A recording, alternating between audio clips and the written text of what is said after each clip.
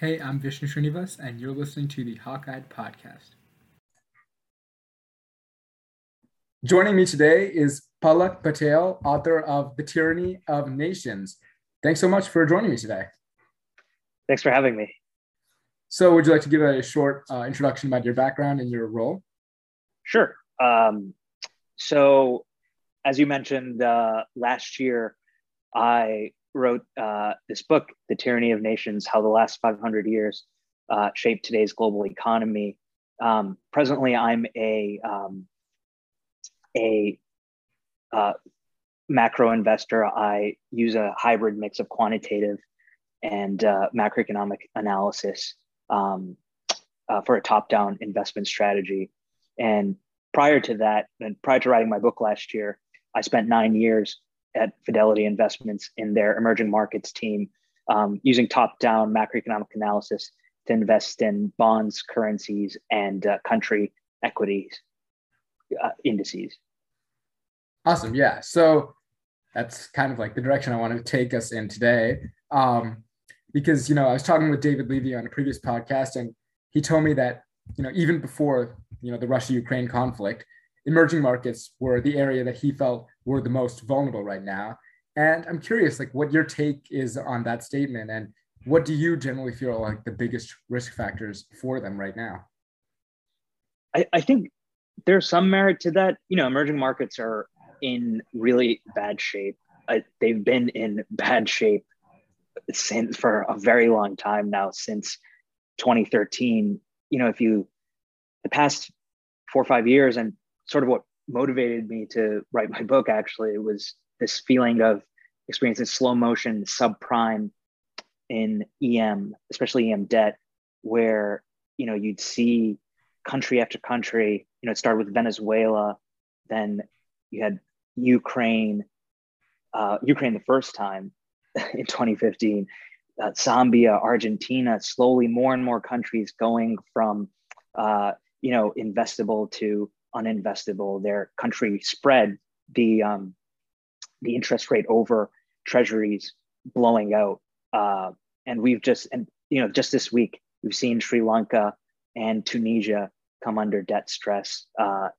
So yes, emerging markets are going through an extremely stressful period there, but they're in my opinion, a known risk.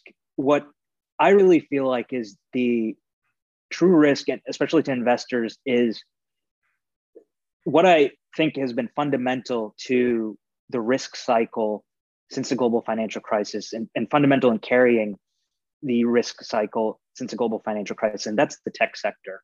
To me, to politely disagree with Mr. Levy, whom I really respect, and whose ideas I share, I share a lot with.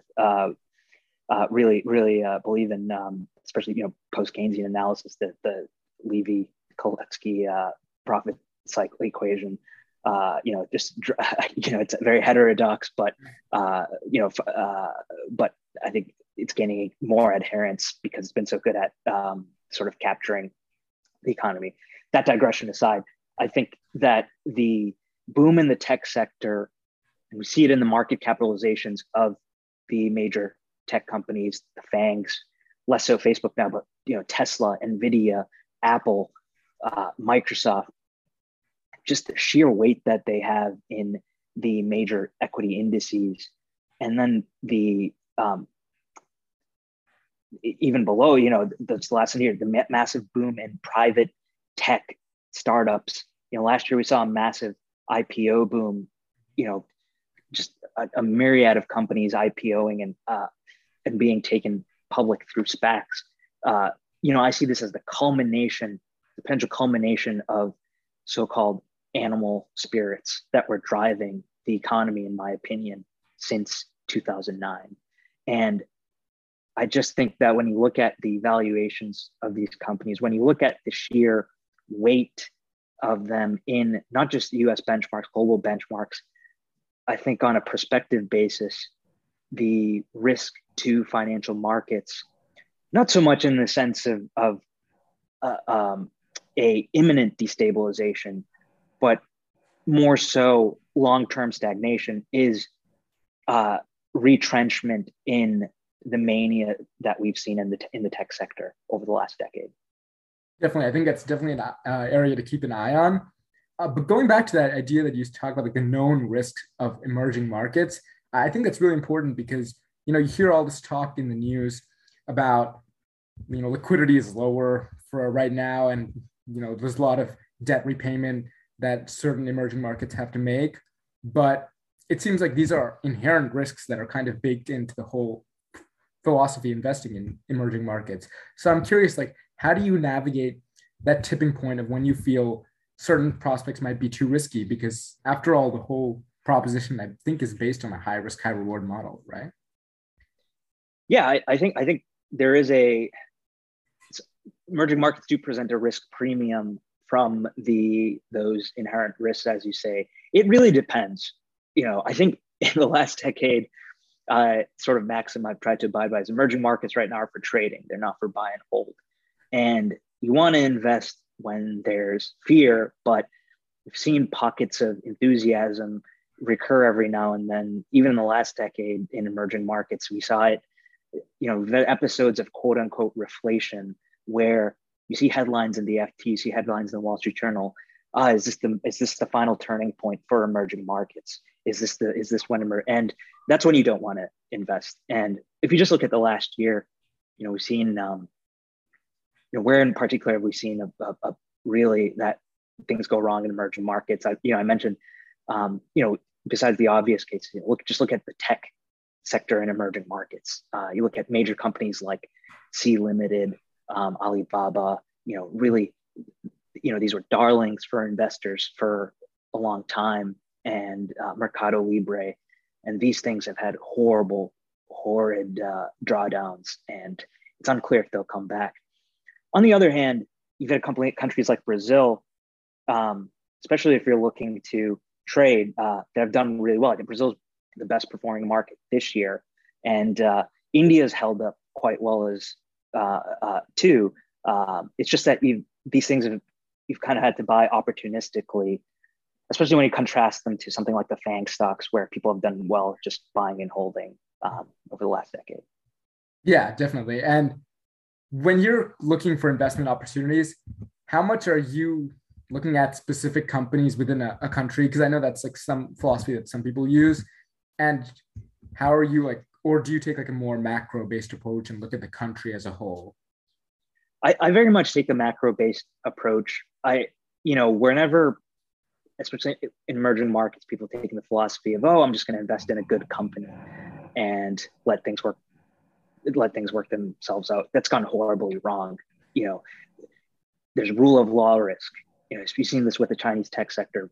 A lot of investors blindly investing and saying, Alibaba, JD funded solid companies, and then all of a sudden rule of law risk rears its head, and the Chinese government decides that they want part of your equity sector. They want to dictate what your company's going to do, and your multifold gain is at snap of a finger gone. And so I think it's really hard to do that type of investing in emerging markets. Now, that's not to say that you shouldn't use top-down views to pick companies. Every country has essential companies. When I was writing my book, one of the main conclusions I came to is, when you take Econ 101, you learn the perfect competition paradigm. And I think my view of things now is you should look at companies through the lens of East India companies. The major companies in any country are the East India company of a sort. They're national champions. And so when you're investing, sometimes if you can identify systemically important companies, Petrobras, for example, in Brazil,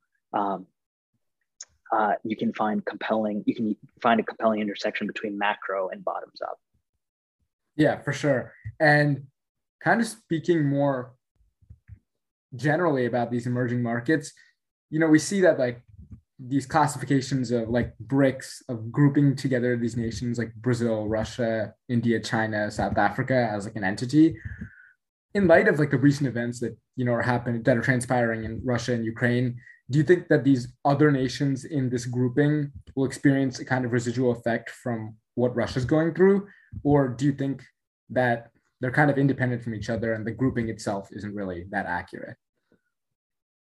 Um, Obviously, in the short term, I think just technically and through the market mechanics of especially large institutional investors sort of investing in EM as a monolith, there can be strong correlation. You'll see, there'll be times where there's high perceived risk in emerging markets, so you'll see correlation, especially times when the dollar index is spiking. You'll see sort of these things being traded collectively. But longer term, I see a lot of dispersion emerging, and a lot of dispersion has already emerged from the so-called BRICS for various reasons, but most importantly, I think geopolitical reasons and geopolitical context. So, China, Russia, we know what's going on in the news. We know that there's sanctions risk. India, I think, is in a very unique spot historically. If you look at India's history through the 1970s, it's been a non-aligned country for a long time, but increasingly that's becoming difficult for India. Right now it's also adhering to its classical modern non-aligned stance since independence. And it may continue to do so, I think, for even the next, few years. But I think, especially given its tensions with China and the US's tensions with China, that's going to be difficult. And I think that will have investment implications. You see some people in the news saying, oh, India should be careful. It might be the subject of sanctions because of its lack of its willingness to sort of take a strong stand on this issue.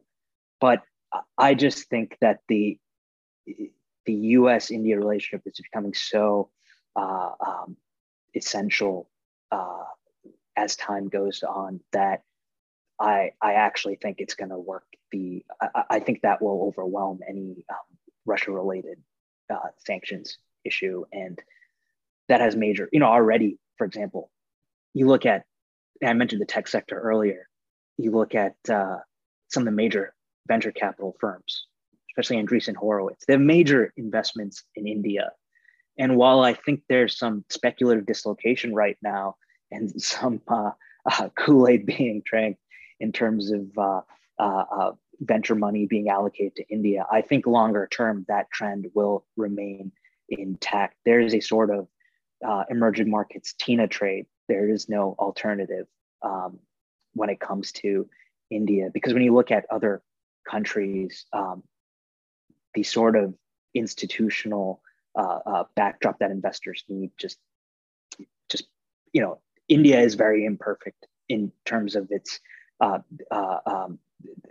it's a young country in terms of the institutions that traditionally made investors feel comfortable in developed markets, but they're still, in my opinion, at least far more comforting than those that you see elsewhere in emerging markets. And so I think this is will be a catalyst for continued separation in that BRICS group.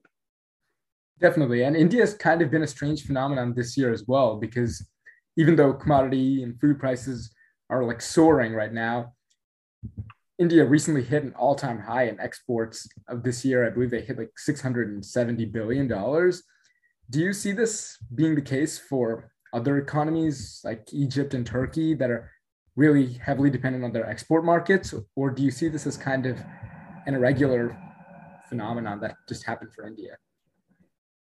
No, I think it's a bit irregular in India. I think part of the problem is sort of, I think macroeconomic sample sizes are the macroeconomic sample sizes that people draw inference from are way too small. People look at China and they look at Japan and they look at Taiwan and they say, well, how did these countries grow? They exported. That's the way that that's the model India needs to follow. It's gonna so they're always looking. It's like, this is finally it. This is India's moment. Its exports are rapidly growing.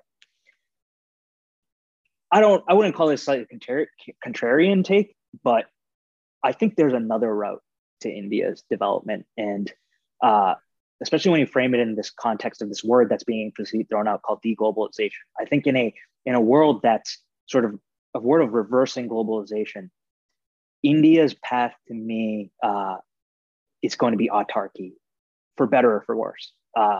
And so I'm more of an export pessimist when it comes to India, but that's not necessarily me being a development pessimist. And there's plenty of examples.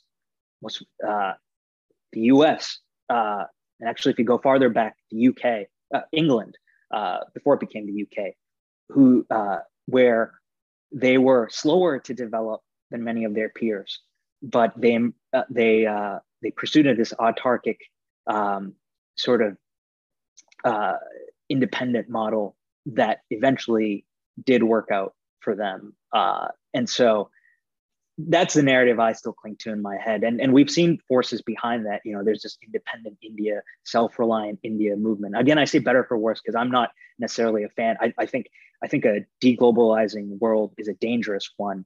But if that is, it is what it is. And in that context, I think the more likely path is, I think this export thing is an aberration. And I think it's just a lot of people trying to cling to this sort of developmental model that we saw in the last 50 years, 60 years, that is still sort of a small macroeconomic sample size in the greater global developmental trajectory. Yeah, I'm there with you. And also, like, related to like the rise in prices that we're seeing being felt everywhere, the ECB announced recently that they're ending their bond purchasing for the period. The US is considering raising interest rates again. Do you see this as like wise economic policies during this time, or do you feel like they're kind of not really addressing the core issue at hand for obviously like inflation? Yeah, I think it's extremely misguided. I mean, I can't even. Sometimes I scream in frustration, but the last 6 years, it's like we've learned. It's like the decade of disinflation, of central banks undershooting their inflation targets doesn't matter.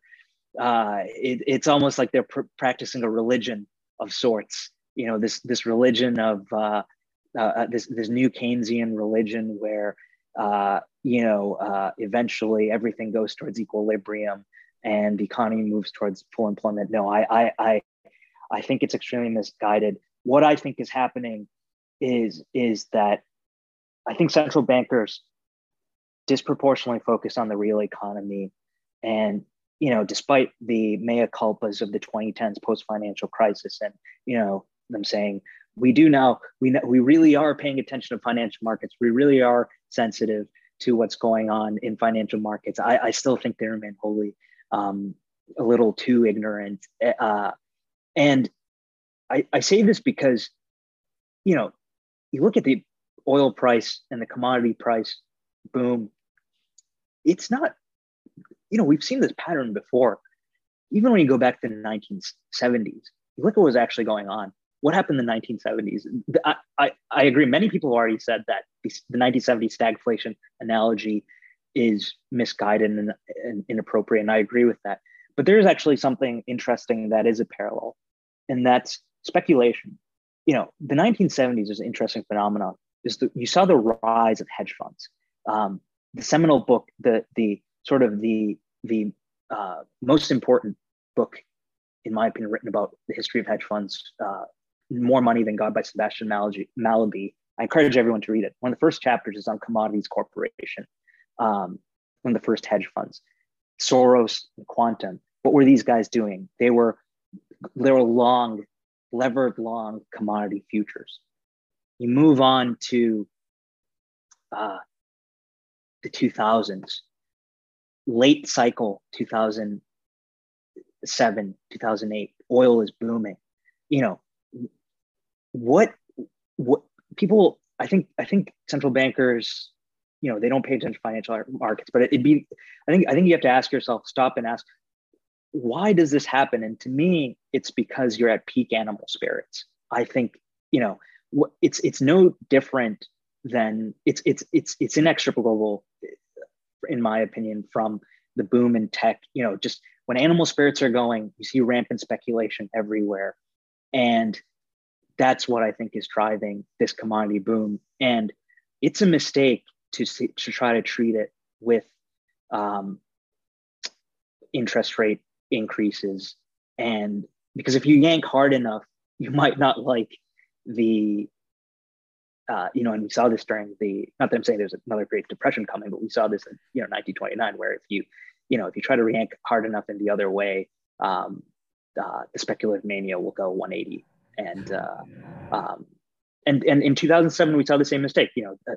Right before the conversation about subprime and Bear Stearns emerging, there was stagflation. If you read the newspaper headlines, people made the same mistake, that they made this so-called category error of confusing this rise in commodity speculation with flight from nominal US dollar assets, which, by the way, is not the opposite of what we're seeing in financial markets. The US dollar has soared. Mm-hmm. So it's a long way of answering your question. I think they're just making the same mistakes over again that they've made. And I mentioned the dollar. People have talked about yield curve inversion, and as someone who's been knee deep in emerging markets, his career, this is not like an emerging market inflationary crisis. I mean, you don't see those countries' currencies soaring in this type of event. You don't see a positive correlation between risk assets and inflation. You don't see stock markets booming. So I hope that answered your question. Yeah, definitely. I think we can't be this narrow-minded about every single issue that comes our way. Palak, I really appreciate the time today. Thanks so much. And please go check out Palak's book, The Tyranny of the Nations. Thanks so much. Thanks for having me.